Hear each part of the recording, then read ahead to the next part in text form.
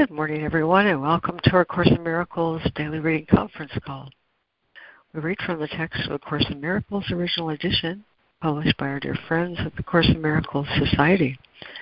You can access an online copy of the original edition by going to jcim.net, or if you mouse over the link at top for online edition, you'll see a little drop-down menu where it says Read ACIMOE. Also on that drop-down, there's an option to subscribe to receive a daily excellent email that includes both the reading that we share here in the mornings as well as the daily lesson. My name is Lori Cameron. This call is Monday through Friday from about 9:15 to about 11 a.m. Eastern. And today we continue our reading of Chapter 1, Introduction to Miracles, with Section 1, Miracle Principles. Today we'll be reading paragraphs 59 through 70 and just 3 miracle principles, 41, 42, and 43. We're also mindful of our lesson today, Lesson 5. I am never upset for the reason I think. Never upset for the reason I think. And by way of opening this morning, I turned to Shaylin Harkin in her book, Susceptible to Light. And there's a poem in there called The Reason I'm Hopeful. The reason I'm hopeful is because I've never seen a tree that grows backwards, never known a flower to scurry away from light, and I think the human spirit to have even more light-thirsty petals and an even stronger and more determined trunk. The reason I'm hopeful is we can't defy our very nature. Amen. Sweet. Thank you, Lord. Yeah, thank you, Lord. Perfect. Thank you, Lori. I like that poem. I like that poem a lot. Sometimes it's good to have a laugh at how silly we are. Anyway, here's our reading list this morning.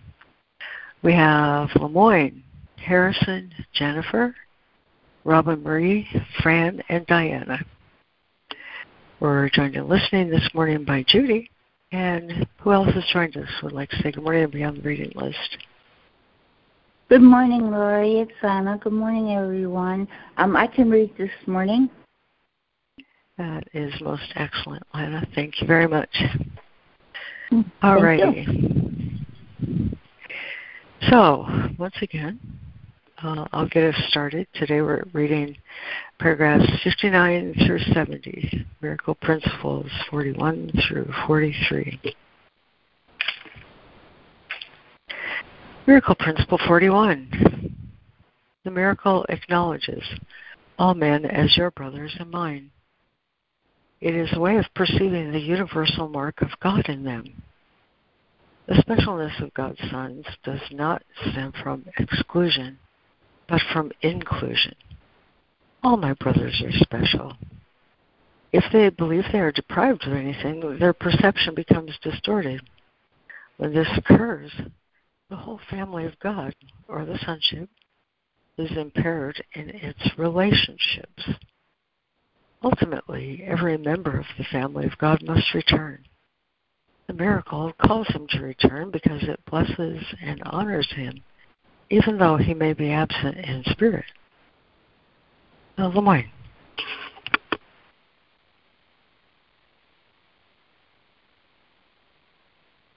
A Miracle Principle 41. The miracle acknowledges all men as your brothers and mine. It is a way of perceiving the universal mark of God in them. The specialness of God's sons does not stem from exclusion, but from inclusion. Excuse me. All my brothers are special.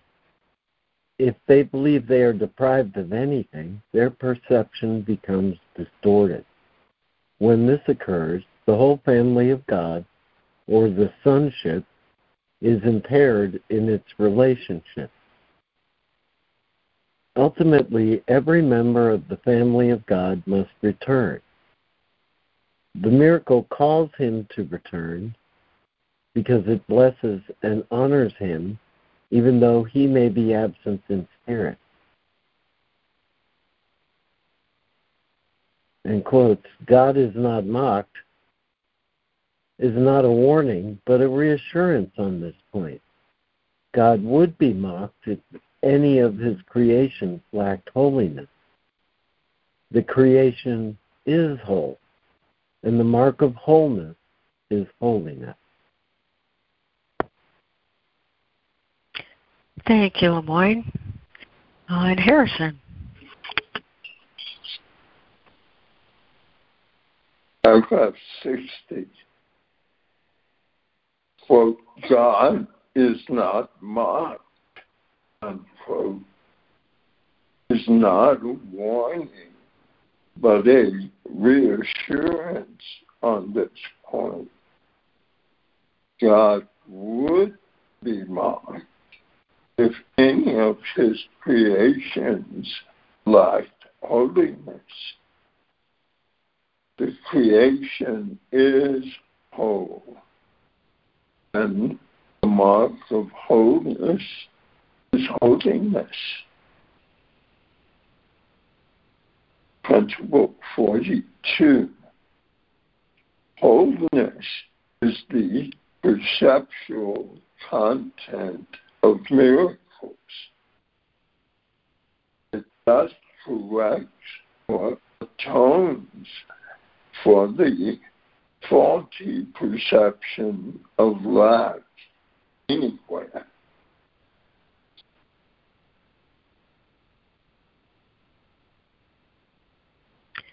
Thank you, Harrison. Jennifer. Principle 42. Wholeness is the perceptual content of miracles. It thus corrects or atones for the faulty perception of lack anywhere. Paragraph 62. Here we begin to make the fundamental distinction between miracles and projection. The stimulus must precede the response and will also determine the kind of response that is evoked. Behavior is response, so that the question, quote unquote, response to what, unquote, becomes crucial. Since stimuli are identified through perception, you first perceive the stimulus and then behave accordingly. It follows then that as ye perceive, so shall ye behave. Thank you, Jennifer. And Robin Marie, if you'd like to do paragraph 62, 63, and 64, please.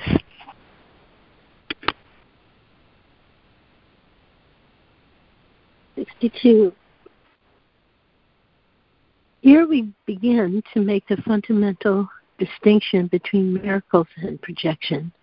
The stimulus must precede the response and will also determine the kind of response that is evoked. Behavior is response, so that the question, quote, response to what, unquote, becomes crucial. Since stimuli are identified through perception, you first perceive the stimulus and then behave accordingly. It follows, then, that as ye perceive, so shall ye behave. 64. The golden rule asks you to behave toward others as you would have them behave toward you. This means that the perception of both must be accurate. The golden rule is the rule for appropriate behavior. You cannot behave appropriately unless you perceive accurately, because appropriate behavior depends on lack of level confusion. The presence of level confusion always results in variable reality testing, and therefore in variability in behavioral appropriateness. Since you and your neighbor are equal members of the same family, as you perceive both, so you will behave toward both. The way to perceive for golden rule behavior is to look out from the perception of your own holiness and perceive the holiness of others.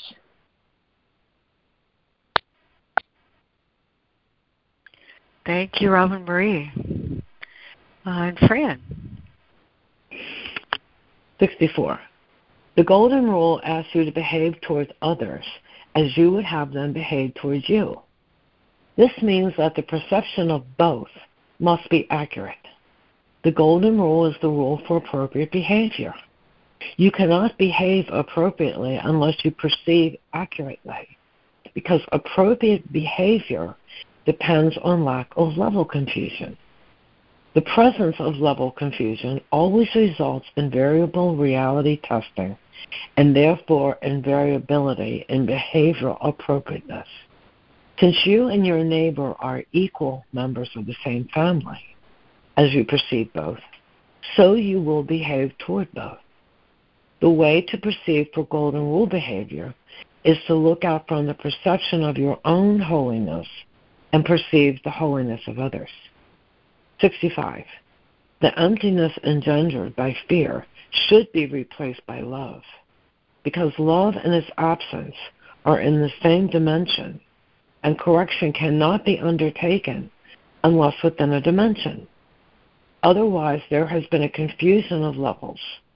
Death is a human affirmation of a belief in quote-unquote hate or level confusion. That is why the body says, quote, there is no death, unquote, and why I demonstrated that death does not exist. I came to fulfill the law by reinterpreting it. The law itself, if properly understood, offers only protection to man. It is those who have not yet, quote, changed their minds, unquote, who enter the, quote, unquote, hellfire concept into it. Thank you, Fran. Diana. Paragraph 65. The emptiness engendered by fear should be replaced by love, because love and its absence are in the same dimension. The correction cannot be undertaken except within a dimension. Otherwise, there has been a confusion of levels. Death is a human affirmation of the belief in hate, quote, hate, or level confusion. That is why the Bible says, quote, there is no death, unquote, and why I demonstrate that death does not exist. I came to fulfill the law by reinterpreting it. The law itself, if properly understood, offers only protection to man. It is those who have not yet, quote, changed their minds, unquote, who enter the, quote, hellfire, unquote, concept into it. Paragraph 66. I assure you that I will witness for anyone who lets me and to whoever extent he permits it. Your witnessing demonstrates your belief and thus strengthens it.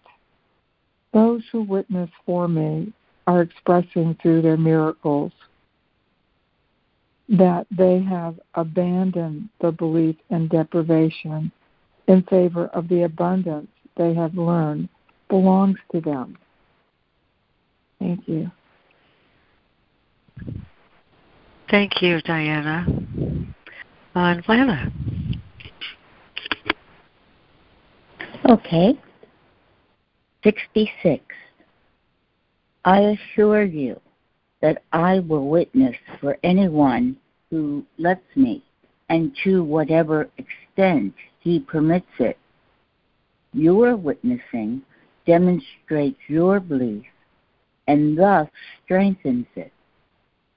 Those who witness for me are expressing through their miracles that they have abandoned the belief in deprivation in favor of the abundance they have learned belongs to them. 67.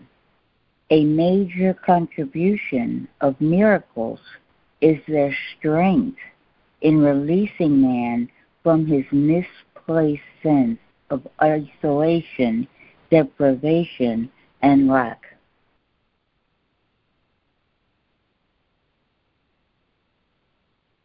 Thank you, Lana.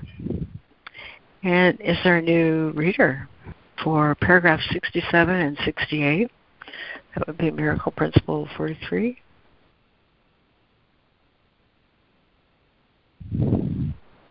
Paragraph 67 and 68.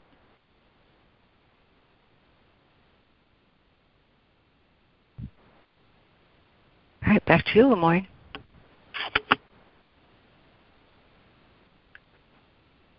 Miracle Principle 43.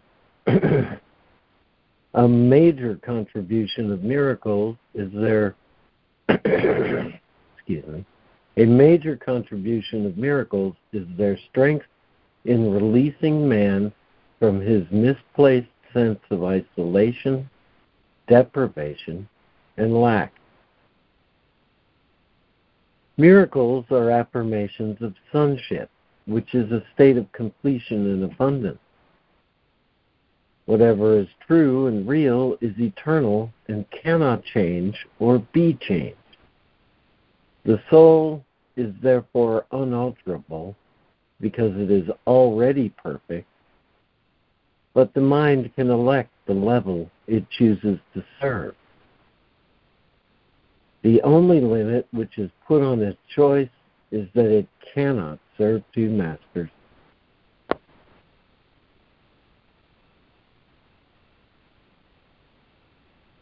Thank you, Lemoyne.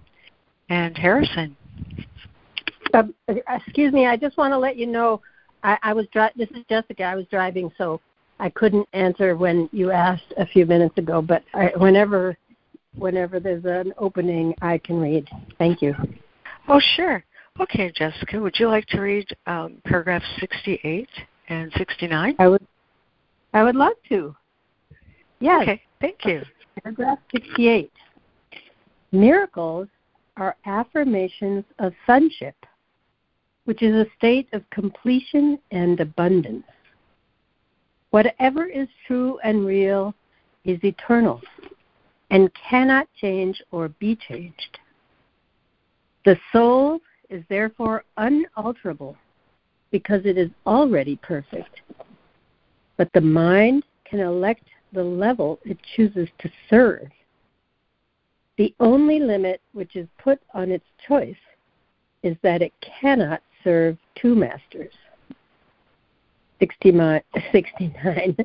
The mind, if it elects to do so, becomes a medium by which the soul creates along the line of its own creation. If it does not freely elect to do so, it retains its creative potential, but places itself under tyrannous rather than genuinely authoritative control. As a result, it imprisons, because such are the dictates of tyrants. To change your mind means to place it at the disposal of true authority.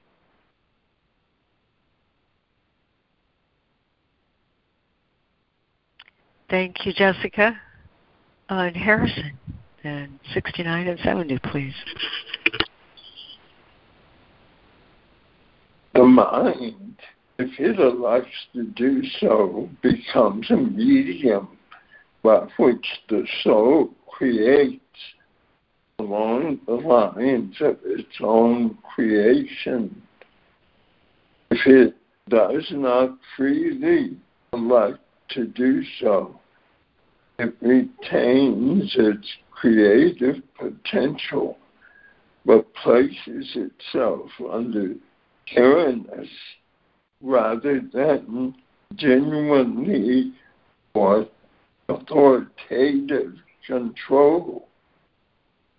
As a result, it imprisons, because such are the dictates of tyrants.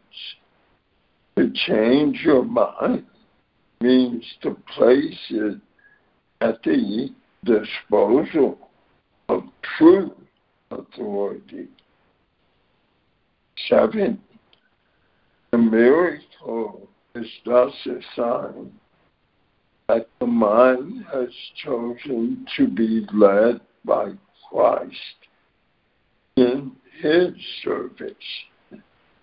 The abundance of Christ is the natural result of choosing to follow Him. All shallow roots must be uprooted because they are not deep enough to sustain you. The illusion that shallow roots can be deepened and thus made to whole is one of the distortions on which the reversal of the golden rule rests. As these false underpinnings are given up, the equilibrium is temporarily experienced as unstable. However, the fact is that nothing is less stable than an orientation that is upside down, nor can anything which holds it that way be really conducive to greater stability. Thank you, Harrison. Jennifer, if you'd like to finish today with paragraph 70, please. Okay, 70. The miracle is thus a sign that the mind has chosen to be led by Christ in His service. The abundance of Christ is the natural result of choosing to follow Him. All shallow roots must be uprooted because they are not deep enough to sustain you. The illusion that shallow roots can be the illusion that shallow roots can be deepened and thus made to hold is one of the distortions on which the reversal of the golden rule rests. As these false underpinnings are given up, the equilibrium is temporarily experienced as unstable. However, the fact is that nothing is less stable than an orientation that is upside down, nor can anything which holds it that way be really conducive to greater stability.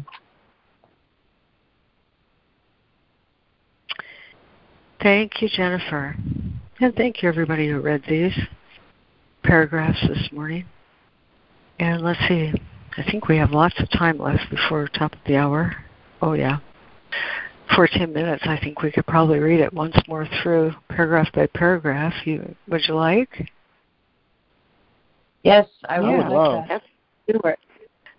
Yeah. Okay. All right, so I'm going to add Jessica after Lana. And now, Judy, would you like to read this time through?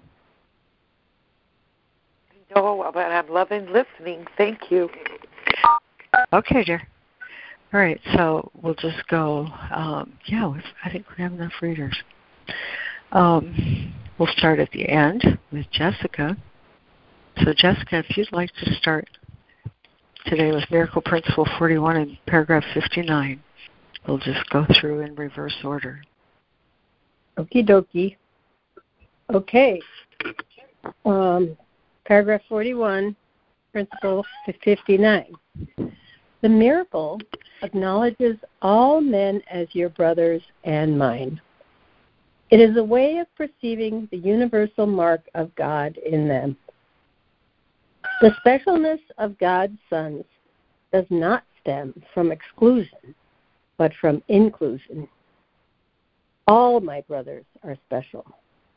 If they believe they are deprived of anything, their perception becomes distorted. When this occurs, the whole family of God, or the sonship, is impaired in its relationships. Ultimately, every member of the family of God must return. The miracle calls him to return because it blesses and honors him, even though he may be absent in spirit. Then Lana. Okay. Should I read 60? Paragraph 60. Uh-huh. Okay, all right. God, in quotes, God is not mocked, is not a warning, but a reassurance on this point. God would be mocked if any of his creations lacked holiness. The creation is whole, and the mark of wholeness is holiness. Thank you, Lana. Then Diana, paragraph 61. Okay, 61. Paragraph 61, Miracle Principle 42. Wholeness is the perceptual content of miracles. It thus corrects or atones for the faulty perception of lack anywhere.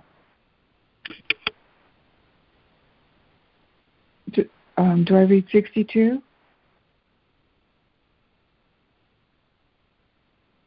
Okay. I'm sorry, am I on mute? No, just the one paragraph this time through. Okay. Yeah, then 62. There we go. Is that Fran? I'm not. Fran's going to read 62. Mm-hmm. Okay. Here we begin to make the fundamental distinction between miracles and projection. The stimulus must precede the response and will also determine the kind of response that is evoked.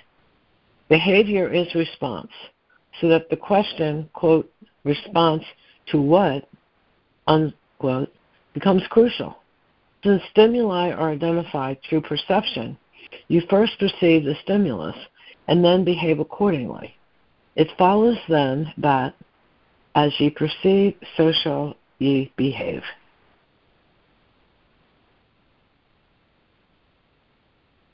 Thank you, Fran. Then Robin Marie, that would be paragraph 64 to you.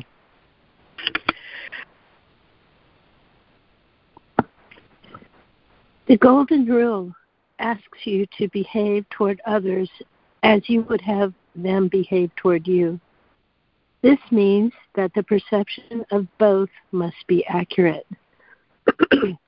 The Golden Rule is the rule for appropriate behavior. You cannot behave appropriately unless you perceive accurately, because appropriate behavior depends on lack of level confusion. The presence of level confusion always results in variable reality testing and therefore in variability in behavioral appropriateness. Since you and your neighbor are equal members of the same family, as you perceive both, so you will behave toward both. The way to perceive for Golden Rule behavior is to look out from the perception of your own holiness and perceive the holiness of others. Thank you, Robin Marie. Jennifer, then 65. Paragraph 65. The emptiness engendered by fear should be replaced by love, because love and its absence are in the same dimension, and correction cannot be undertaken except within a dimension. Otherwise, there has been confusion of levels. Death is a human affirmation of a belief in quote-unquote hate or level confusion. That is why the Bible says, quote, there is no death, unquote. And why I demonstrated that death does not exist, I came to fulfill the law by reinterpreting it.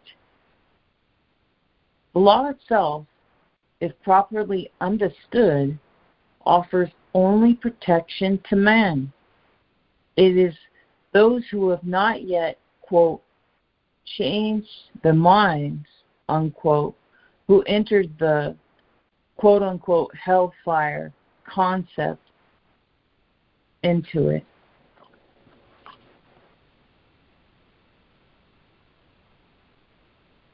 Thank you, Jennifer. Then Harrison.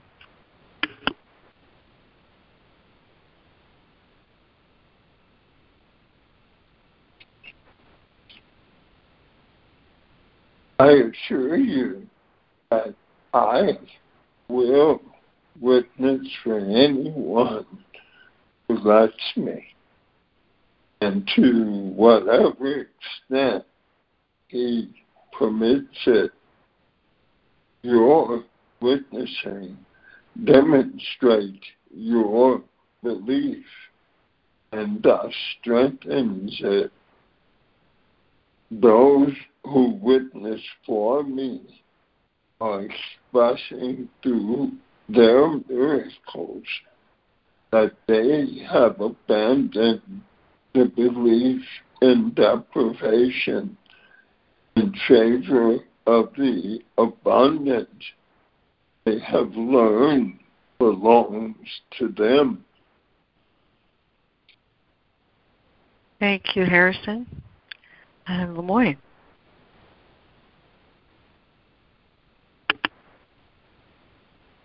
Principle 43. A major contribution of miracles is their strength in releasing man from his misplaced sense of isolation, deprivation, and lack. Thank you, Lemoyne. Just checking if there's any new reader for paragraph 68.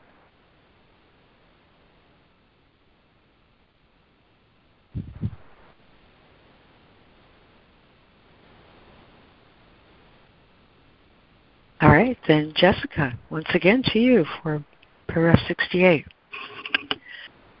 Thank you. 68. Miracles are affirmations of sonship, which is a state of completion and abundance. Whatever is true and real is eternal and cannot change or be changed. The soul is therefore unalterable because it is already perfect, but the mind can elect the level it chooses to serve. The only limit which is put on its choice is that it cannot serve two masters. Thank you, Jessica. And Lana.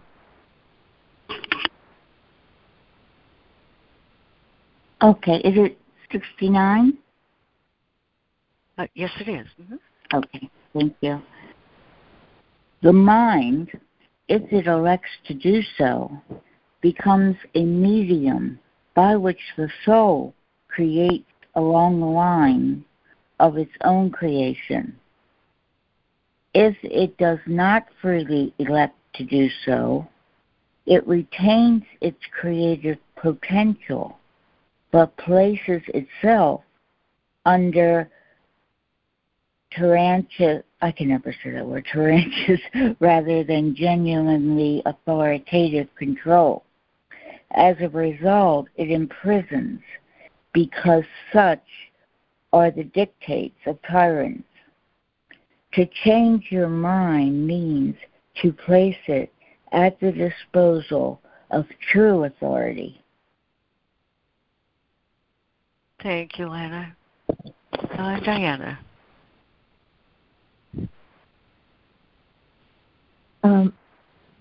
Paragraph 70. Paragraph 70.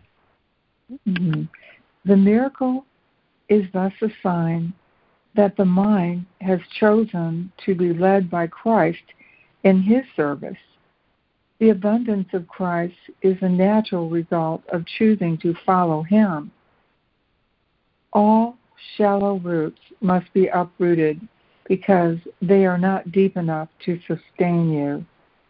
The illusion that shallow roots can be deepened and thus made to hold is one of the distortions on which the reversal of the Golden Rule rests.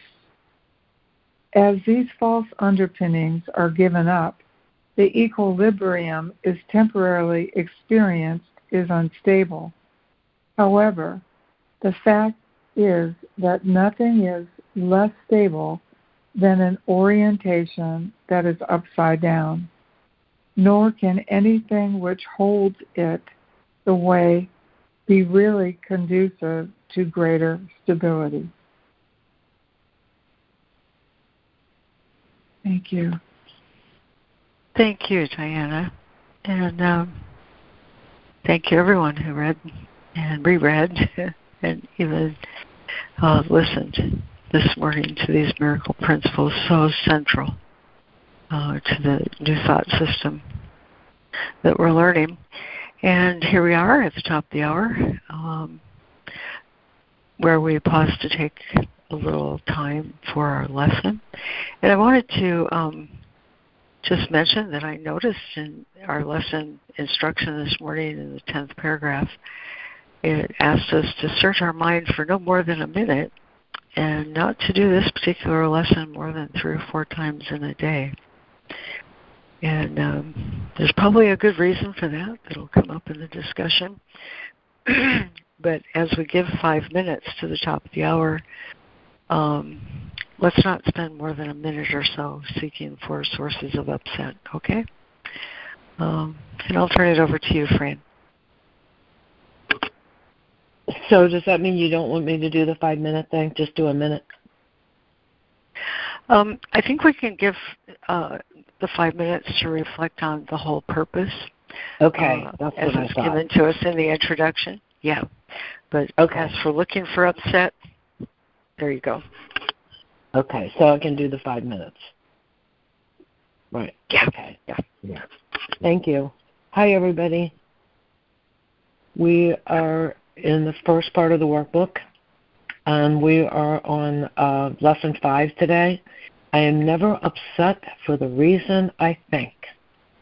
And I'll read a little from the introduction, and then we'll go over to our lesson and do our practice.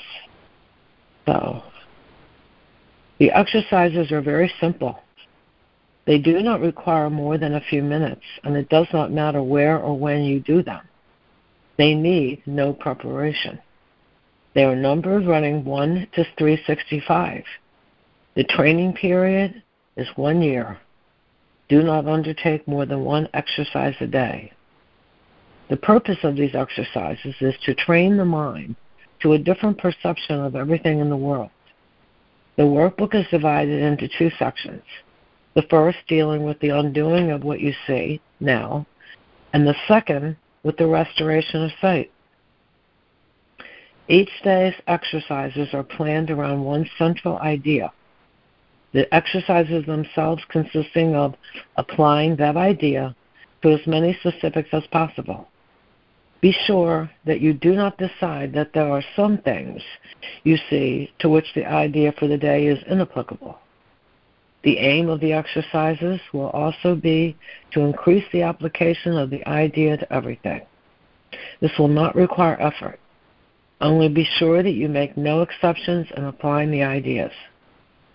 Whatever your reaction to the ideas may be, use them.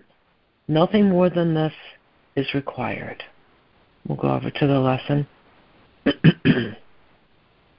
Lesson 5. I am never upset for the reason I think. This idea, like the preceding one, can be used with any person, situation, or event you think is causing you pain. The upset may seem to be fear, worry, depression, anxiety, anger, hatred, jealousy, or any number of forms, all of which will be perceived as different. This is not true. However, until you learn that form does not matter, each form becomes the proper subject for the exercises for the day. When using the idea for today for a specific perceived cause of an upset of any form, use both the name of the form in which you see the upset and the cause which you ascribe to it. For example, I am not angry at blank for the reason I think. I am not afraid of blank for the reason I think. But again, this should not be substituted for practice periods in which you first search your mind for quote-unquote sources. It might help to precede the exercises with the statement, there are no small upsets. They're all equally disturbing to my peace of mind. You may also find yourself less willing to apply today's idea to some perceived sources of upset than to others. If this occurs, think first of this. I cannot keep this form of upset and let the others go. For the purposes of these exercises, then, I will regard them all as the same. Further examples are, I am not worried about blank for the reason I think. I'm not depressed about blank for the reason I think. 3 or 4 times during the day are enough. Lesson 5. I am never upset for the reason I think. 5 minutes.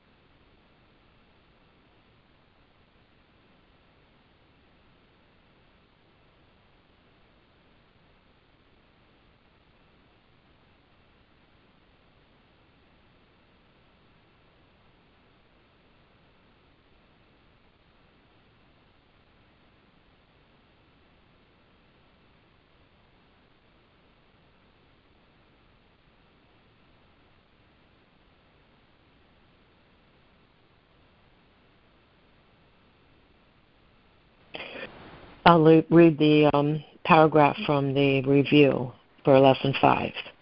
I am never upset for the reason I think. I'm never upset for the reason I think because I am constantly trying to justify, quote unquote, my thoughts.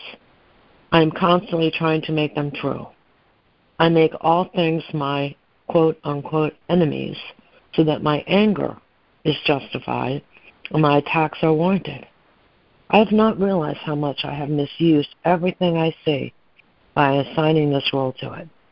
I have done this to defend a thought system which has hurt me, which I no longer want. I am willing to let it go. Lesson 5. I am never upset for the reason I think. Amen. Amen. Thank you, Fran. Thank you, Fran. Oh, thank you, Fran. Oh, thank you, guys.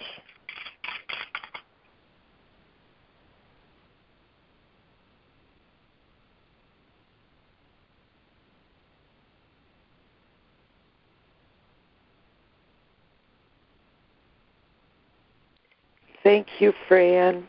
And thank you, Lori, for bringing that major point out that we're not supposed to ruminate on these upsets and make them real. We're just supposed to notice them and pop them, and let them go. Thank you so much for that. I am complete.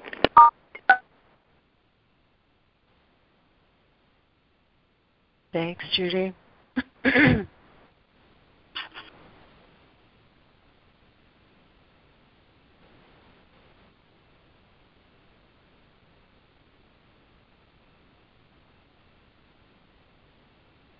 Good morning, everyone.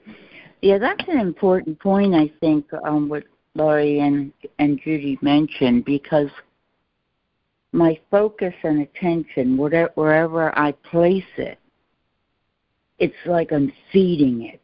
I'm energizing it. So the more I search and look and try to understand and try to figure out these misperceptions, just like you said, that it makes them seem more real.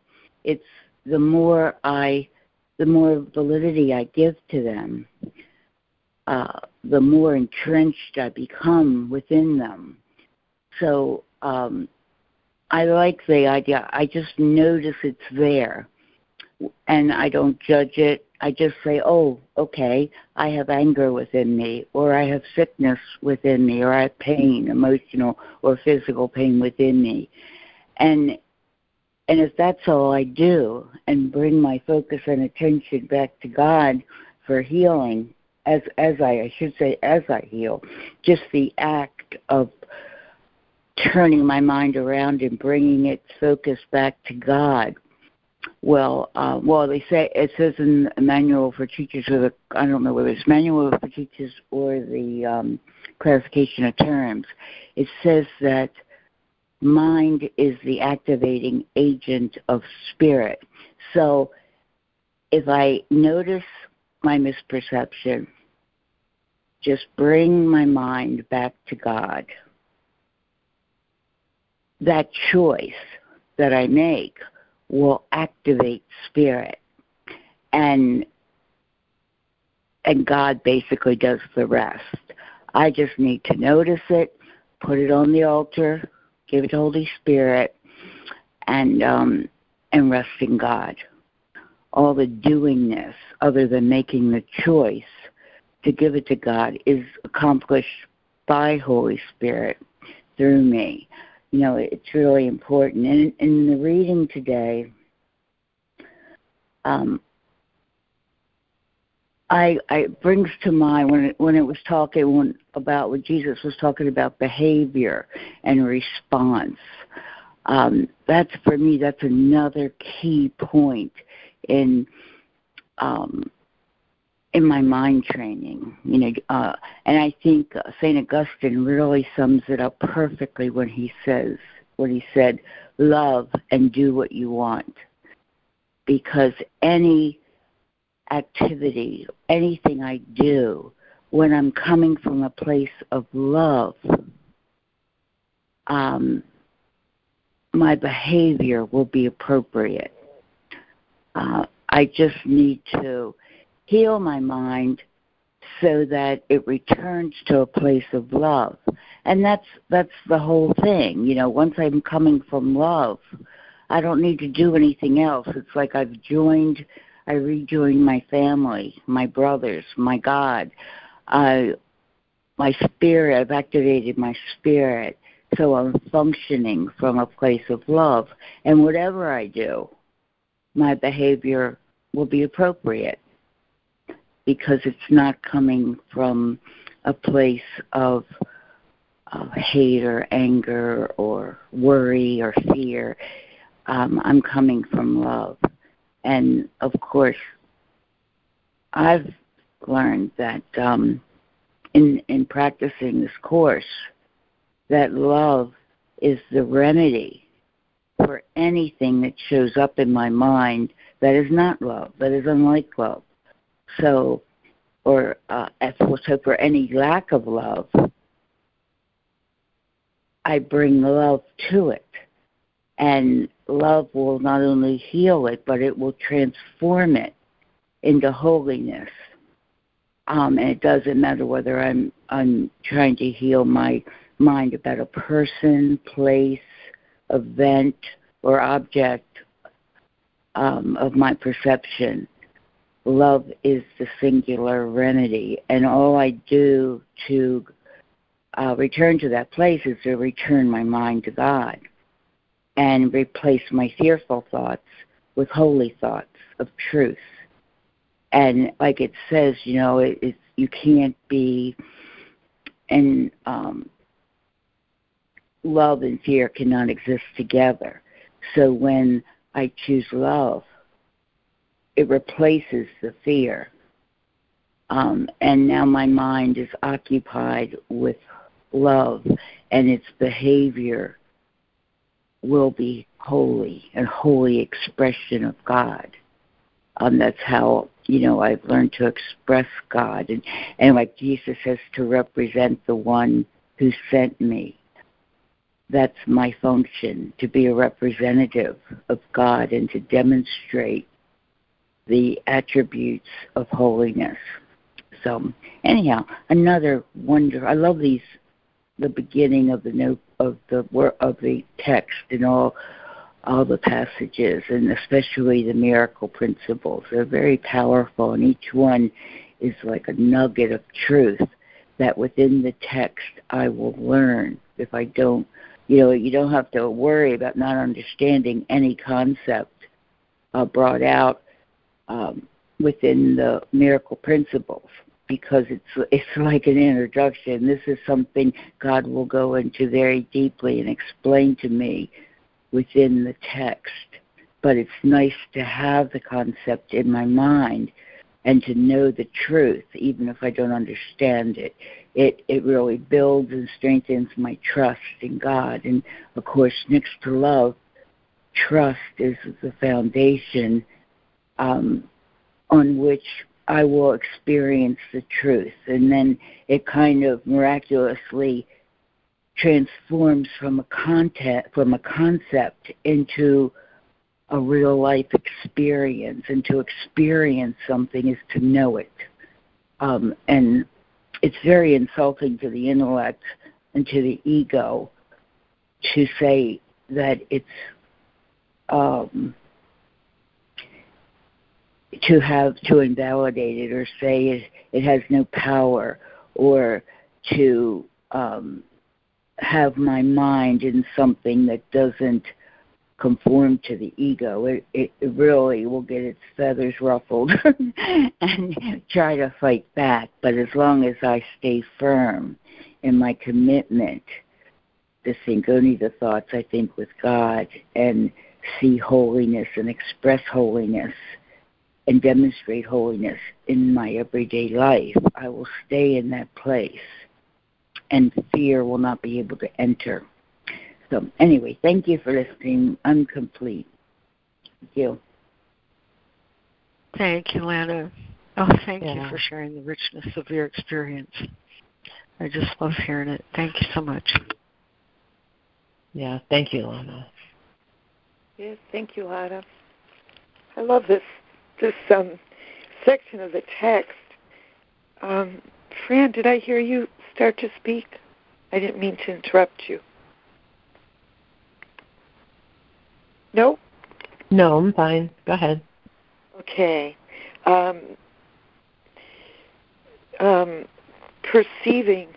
Perception, and miracles. Wholeness is the perceptual content of the miracle. So I'm recognizing in the reading today that, a miracle through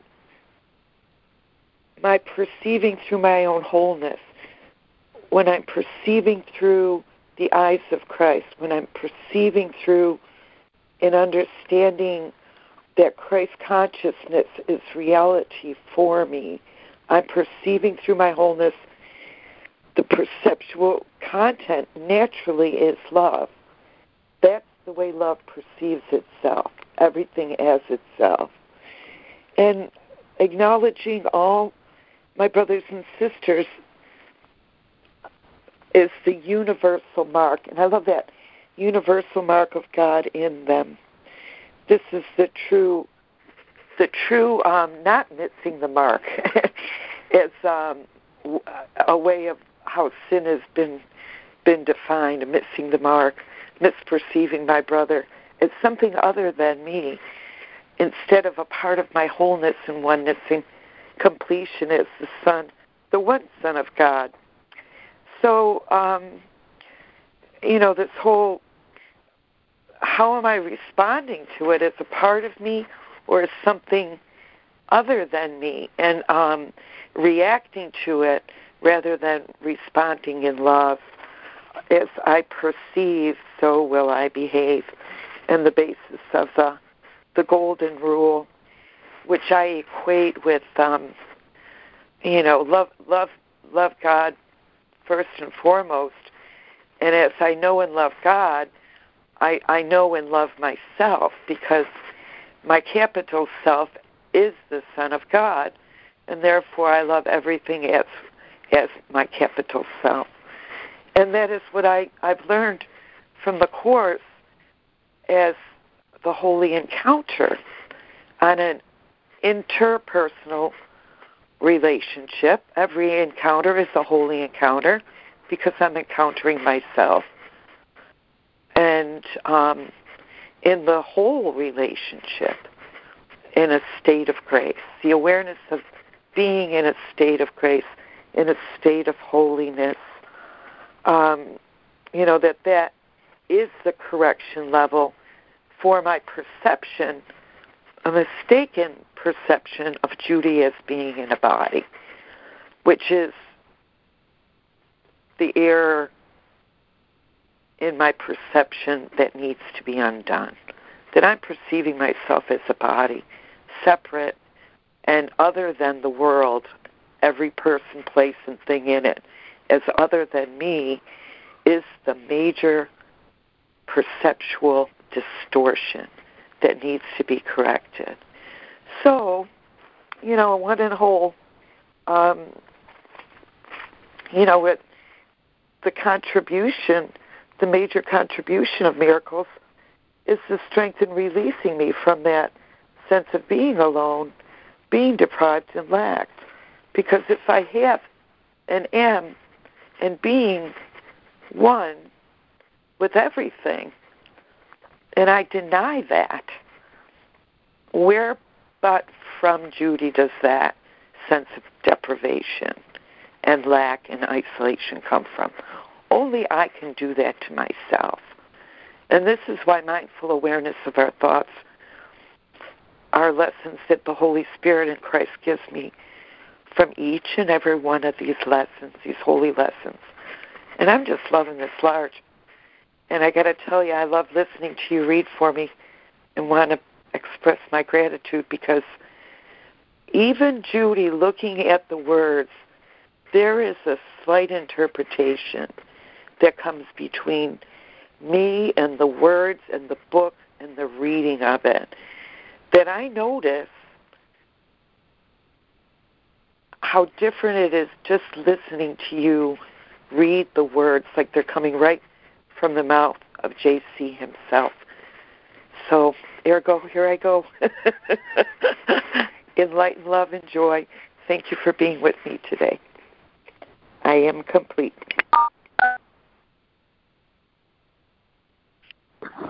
Thank you, Judy. Yeah, thank you, Judy. Thank you, Judy. You know, Laura, I really loved your poem. It really was so appropriate to this lesson today. They know the way. They stay the course, and they're such strength to me when I witness life in a different level, if you will, knowing and doing the right thing. I think when we can accept life as it shows up, accept the levels people are at, a baby is at one level, As we grow and mature, we grow into different levels in our mind, in our thinking. And I think the only limit which we put on our mind is the choice that we cannot serve two masters. It's either God or ego. And I think at times anything that happens can be perceived as a gift. If you're judging, you're attacking God. And my focus,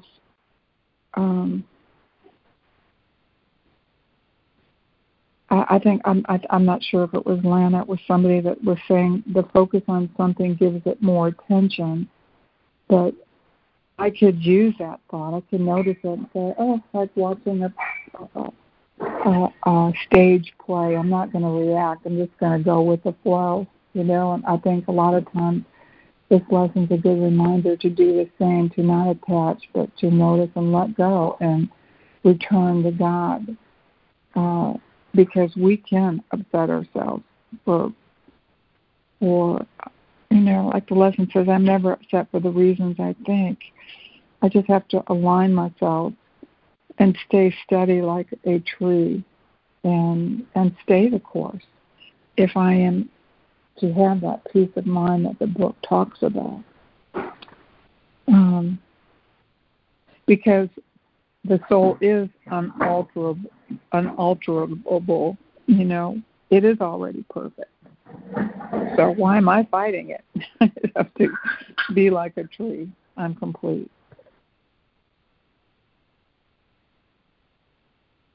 Thank you, Diana. Yeah, that reminds me, I forgot to talk about that true authority. To put my my belief in God and Christ and the Holy Spirit as the true authority of reality. It's like, am I going to oppose and be in opposition to the will of God, to the love of God? That there is only one will and one love of God, and it's happening in its totality. And to understand totally, I have to understand totality.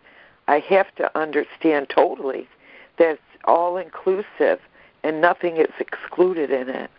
And I can be at peace changelessly, joy changelessly, because that is my inheritance. Thank you for reminding me of the true authority, Diana. I am complete.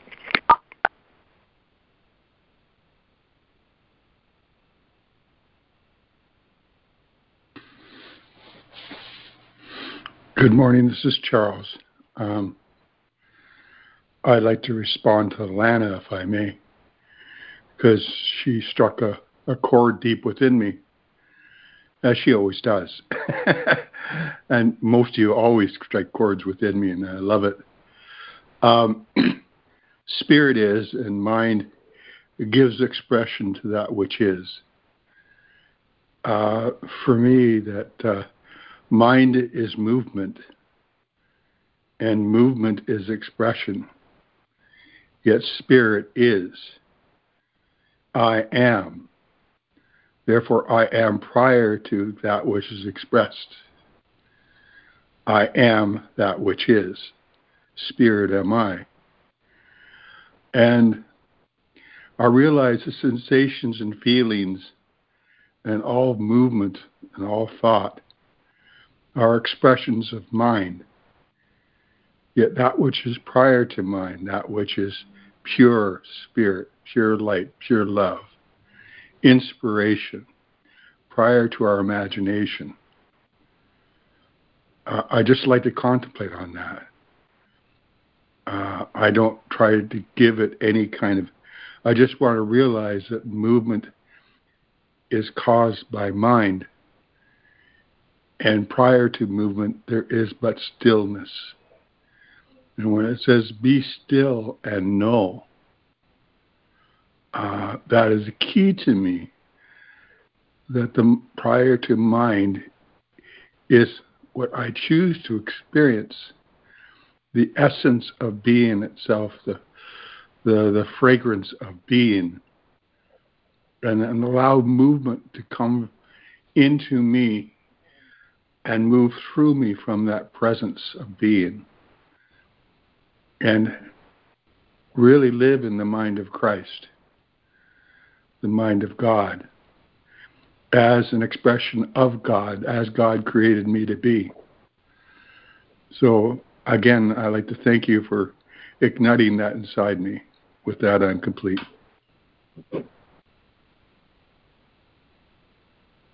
Oh, thank you, Charles. That was lovely. Thank you, Charles. Thank you, Charles. That was really beautiful. Thank you.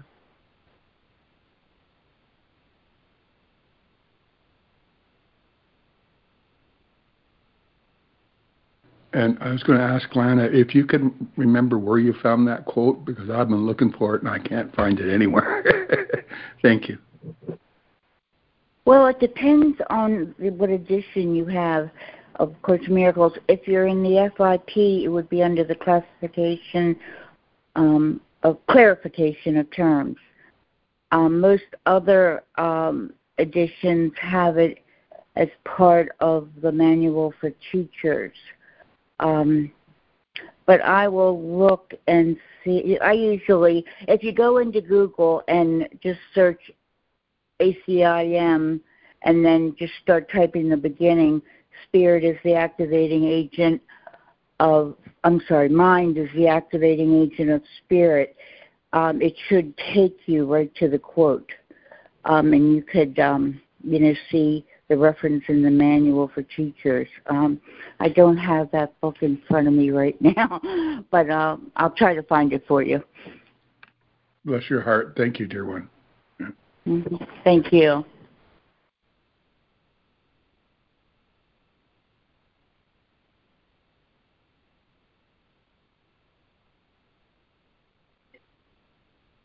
Oh, one other thing I wanted to bring up about the lesson today. It reminded me of no order of difficulties in miracles, because it speaks of I cannot keep any form of upset and let others go, and I need to regard them as the same. I will regard them all as the same. So in the principle that there are no orders of difficulty in miracles, it's equated with there's no order of difficulty in upsets. Thank you. I'm complete.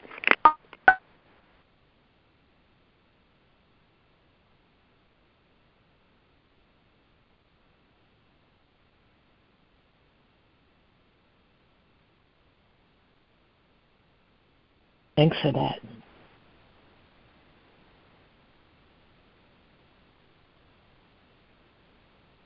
I'm sorry, I've had my phone muted for a long time. If you haven't heard me say thank you, I beg your pardon. Oh, yeah. Great.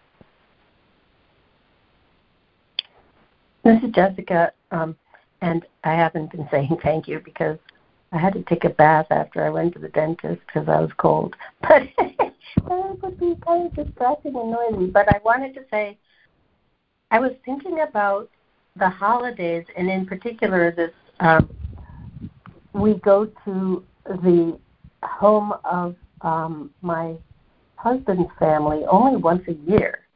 It's not that far away. It's like an hour and 12 minutes or something.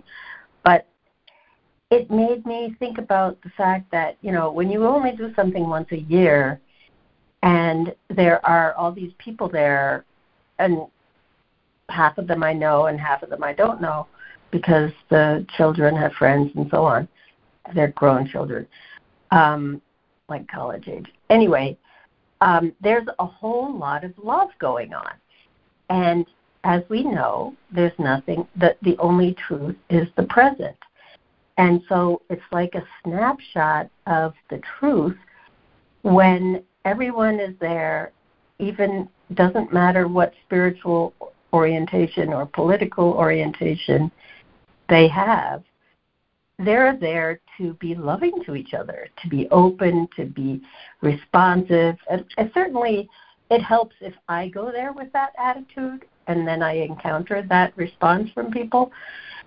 And it just made me think about how every moment is just the truth of eternity is in every moment. The seed of eternity, the love of God, and the seed of eternity, and the seed of everlasting love is in every moment. And it's made very clear and powerful at an event where people intentionally are glad to come together and see each other and celebrate their love and kind of acceptance and celebration of each other. Anyway, thanks for listening. Boy, I loved hearing that, Jessica, and that's such an important point. I'd like to follow up after everyone's had a chance to thank you. Thank you. Thank you, Jessica. Thank you, Jessica. That's the really wonderful thing about the miracle principles. You know, it's like Lana said. You don't need to memorize this stuff. There's an aspect of you that already knows it, and life brings it to you in the form of perceptions. You know, and what do I mean by that? I'm just going to focus on these three miracle principles because the theme of all of them is wholeness, right? And the entire focus of this Course in Miracles might be simplified by saying, I need to learn to see. I need to learn to see. And until I learn to see, I'm going to see the way I've been conditioned to see. And that's the point of these first 5 lessons, you know, to get really, really simple. Nothing I see means anything because I see nothing. I don't see anything because I've judged everything. So what I see are my judgments. As a consequence of my judgments, I don't understand anything. I'm constantly judging my thoughts, and I'm upset. And I'm upset, but not for the reason I think. It seems hard to believe that what I see is a consequence of how I think, that what I feel is a consequence of how I think. But because mind is the activating agent of spirit, and mind can elect to serve, elect what level it wants to serve, my mind is going to bring me what I ask for. That's the nature of perception. He says you see what you believe it's there, and you believe it's there because you want it there. So, Jessica, when you say You say the holidays were very beautiful because you went there with the expectation of unity. It is very true. Your thoughts brought that to you, you might say. That's how powerful the mind is when it is in service of the Spirit, in service of the true authority, A with a capital A, true authority. I've been conditioned in life through growing up as a child and all the systems that we have, schools and social relationships and society and what have you. I've been conditioned to believe that mind is in service of my body and my ego.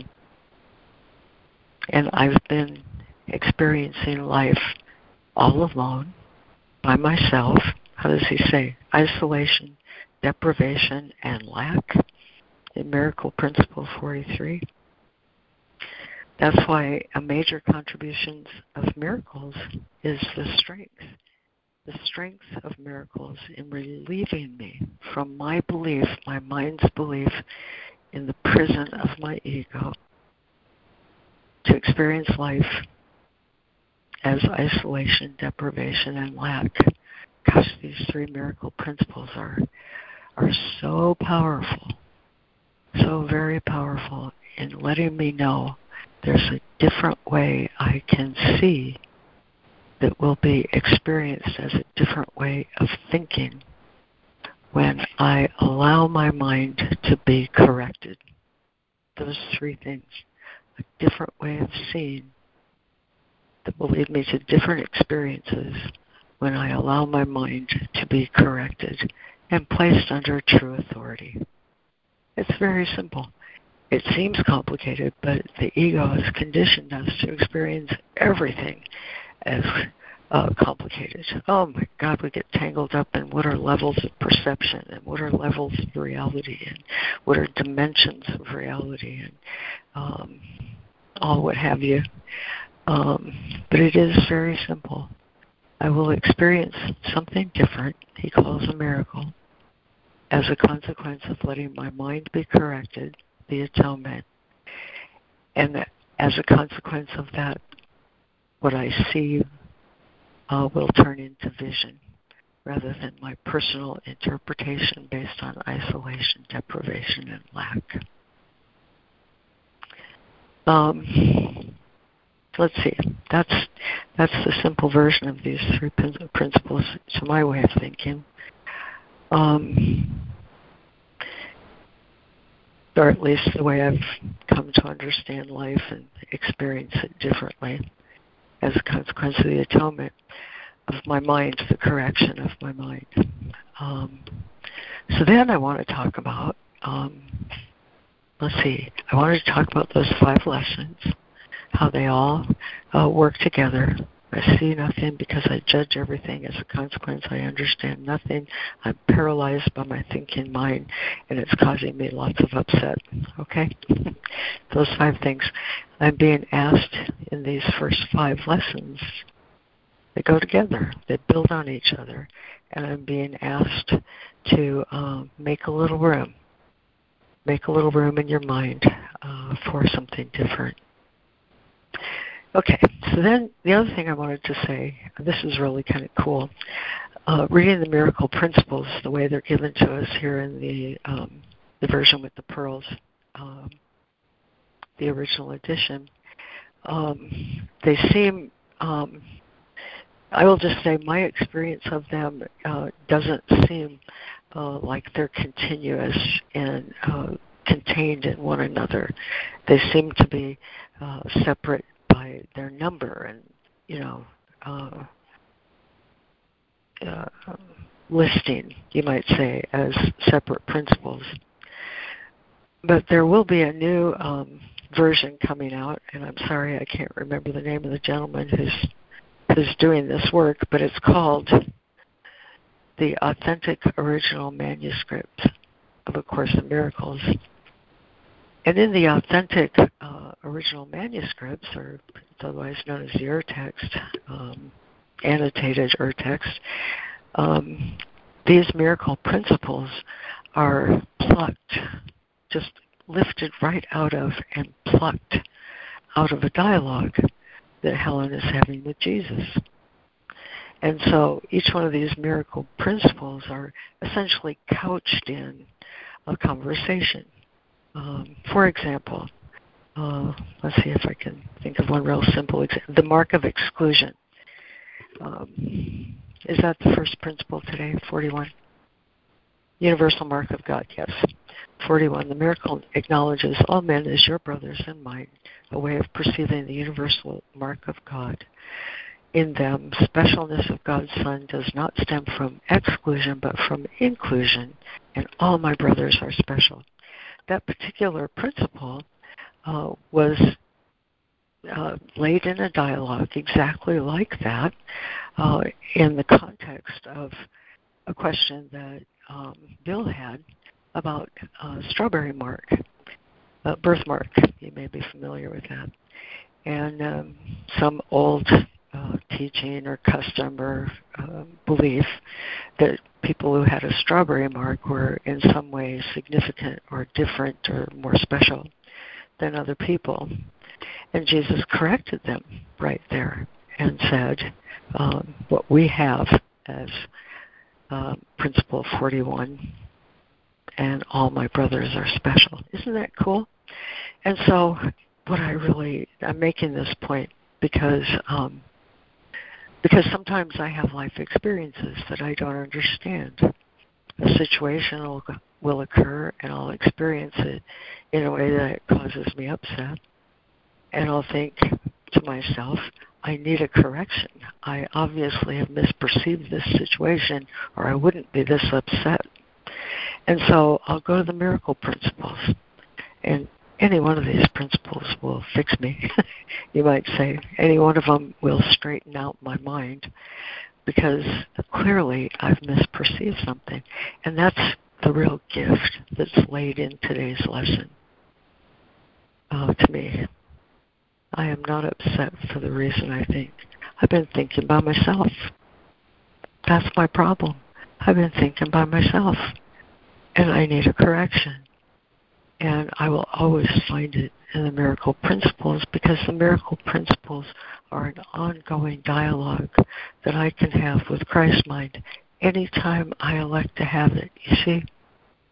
Oh, Lori, you are mistaken.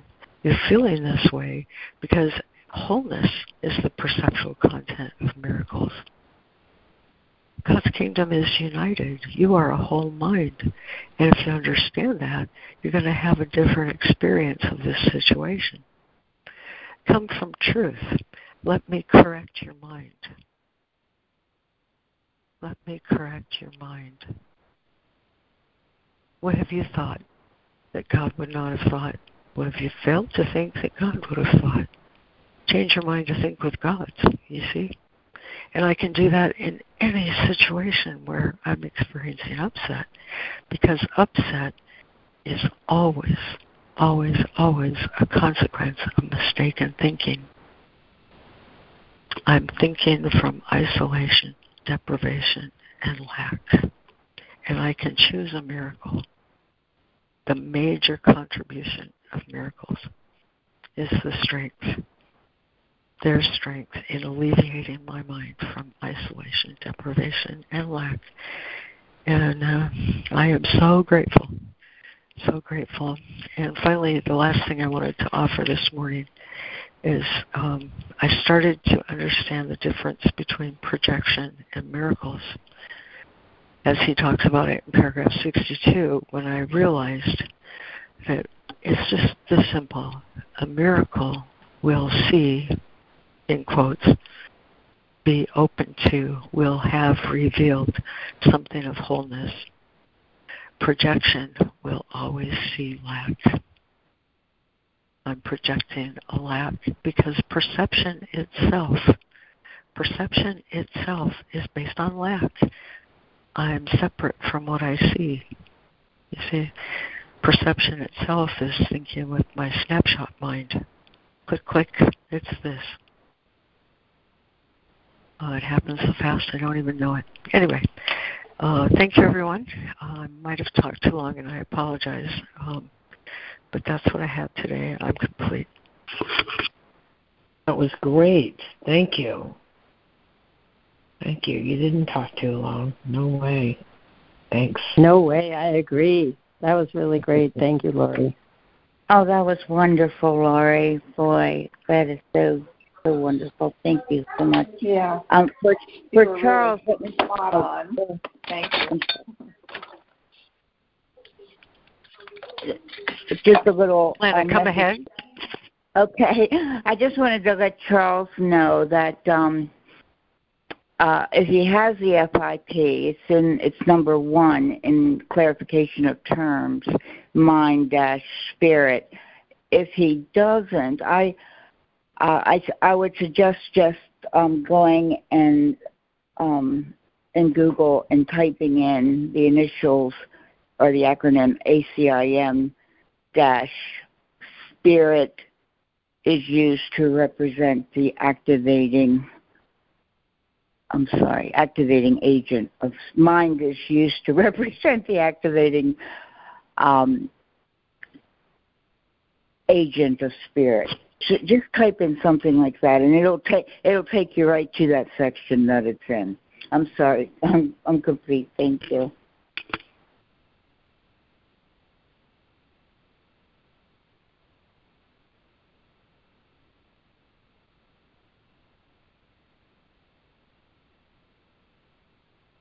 Having trouble with my mute button this morning. I apologize. Thank you, Lana.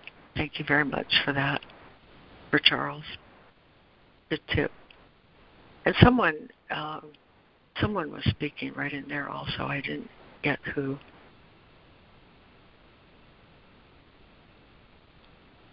Lori, it was Jennifer. I just really wanted to thank you for your share. It just was very wholehearted and bullet pointed, and it was plus more. So I'm really grateful as well for everything you shared with us. Thank you.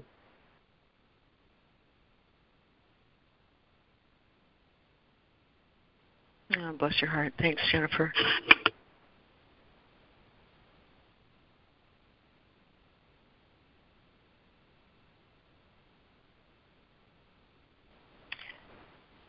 Still time before we end this recording. I'd love to hear from anyone who hasn't had a chance to share this morning.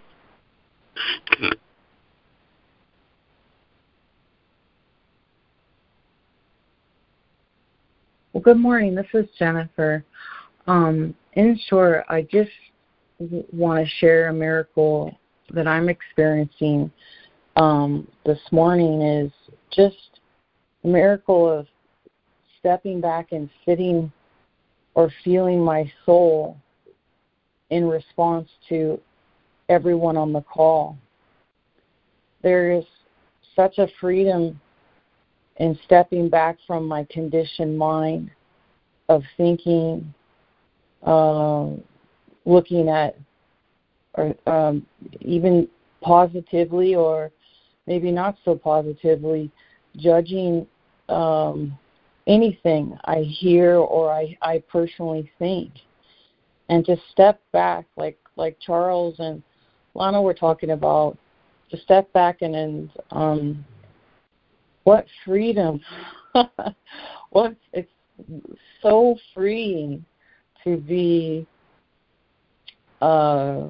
responding from my soul and hearing everybody from my soul and from my Jennifer the Christ, listening. You know, that's what I asked before I went on this call today. Like, all right, let's do this lesson. So, because I'm beginning treading the road of 365 over again, and so I'm the beginning stages of training my mind, and the power of making my mind up to be connected to God this morning, and even going into yesterday evening. What freedom, even as a beginner, So thank you. Every blessed soul here, you're all teaching me. I'm so grateful. Love you guys. I'm complete. Oh, thank you, Jennifer. You said that beautifully. Thank you, Jennifer. Thank you, Jennifer. That was so heartfelt. And you are a wonderful teacher of God yourself. I feel that. Absolutely. Thank you, Jessica. I love this that. call feels, just let me say, Judy, this call feels so good to each of us. He says in the Course in Miracles, he says, the soul knows. The soul knows. I'm talking knows with certainty. The soul knows that the consciousness of all its brothers are included in its own. And so when we meet together, when we read these words together, when we open our minds to the truth together, we are experiencing or communing with each other in a way that that is very holy, simply because of that wholeness that we share, the truth of each of us. So ordinary everyday life can offer me that, but here we have it in wide open buffet style. And I sure appreciate it. So thank you. Thank you, Jennifer. Lori, this is Jennifer again. Can I just add one more little thing? I think it's really important, and that is part of the other part of the miracle of stepping back. I said to my mind, let's step back and let the Christ within me step forward, the holy part of me listen today to every share. And what happened and what's happening in this moment is the judgments that I have are being shifted into awareness of understanding a brother or sister's pain in the share and how they share and how they show up. I'm actually being guided in my heart to have compassion and understanding and love for everybody on this call. If there's an irritation or a judgment, in this moment right now, I'm actually being shown a deep, deep salve, a bridge to that being, and an understanding that heals so many levels that I don't even know, for me and for them. And I'm being shown in these moments on this call, throughout the last month or so, but right now it's starting to really open up, the light of it. And I just feel so blessed and I want to stay there and redirect my mind there. And it's in my heart. All this light is in my heart and understanding. And all things are knowable. But what I'm being shown, that all things are knowable when I connect into my heart, which is the Christ within me. And then that's where the miracle is, because that's the response, is responding to you guys and everybody I meet through my heart with love. That's the atonement. I'm complete. Oh, that was just very beautiful, Jessica. Thank you for that wide open mind. That is beautiful. Thank you. Yeah, thank you, Jessica. That was Jennifer, but Jessica, I did want to say something. I don't know if you have to close the recording first. Oh, I want to hear you, Jessica. Okay. Well, it's about the roots that we have to rip up. it's just, I think I remember this from before, that it kind of struck me like, no, you can't just let the roots get stronger and deeper. The illusion that shallow roots can be deepened and thus made to hold is one of the distortions on which the reversal of the golden rule rests. Wow, that sentence has so much in it. And it, I mean, by so much in it, what I mean to say is that it's a little hard to wrap my head totally around what is being said here, because number one, I have to understand what the reversal of the golden rule is, which, you know, we are all, most of us in this world are aware of the golden rule, whatever our spiritual training or lack of training was or is. There's some form of that is transmitted to children or adults or in the culture. But what we're actually dealing with in this world is the reversal of the golden rule, the distortions on which the reversal of the golden rule rests. And so, you know, it's a little scary to me, the idea that the roots need to be given up. Let's see where he says, all shallow roots must be uprooted. It's a little scary because, as we all know, if a plant has no roots, it can be washed away. It can be more easily, destroyed.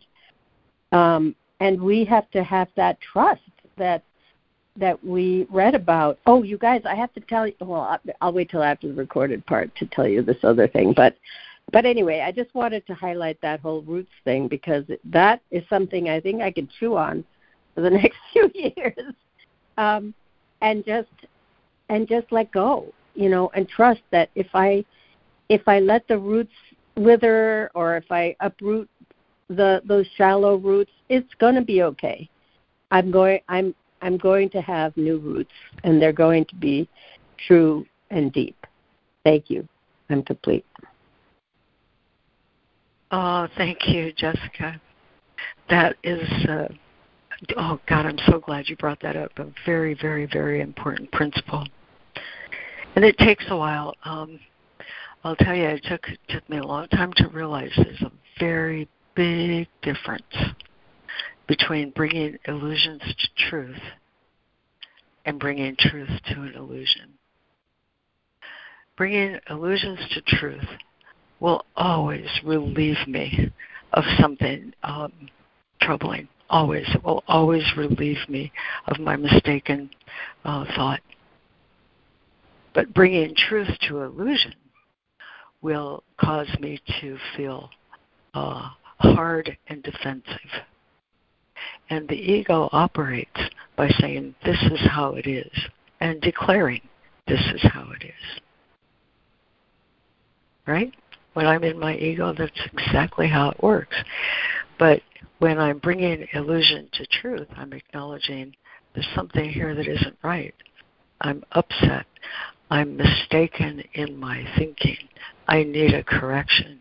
And I can appeal everything I think to God's higher court. Okay? Shallow roots are... another way to say that is, this is not a course in having a better ego. This is not a course in applying thinking to what you have going on and thinking that you're going to have a different outcome. This is a course in letting go your mistaken thoughts and letting truth correct you. Critical difference. I'm so grateful you brought that up. Thank you very much. And that's probably an excellent point to end our recording. Today, Miracle Principle 41. The miracle acknowledges all men as your brothers in mind, way of perceiving the universal mark of God in them. 42. Wholeness is the perceptual content of miracles. It thus corrects or atones for faulty perception of lack anywhere. And miracle principle number 3, a major contribution of miracles is their strength in releasing man from his misplaced sense of isolation, deprivation, and lack. Thank you, everyone, for dialing this number every day, for joining us and listening to our recordings. There is no question we make a gift to the sonship every day we join, and I'm so grateful. Thank you all, and hope you have just a wonderful weekend.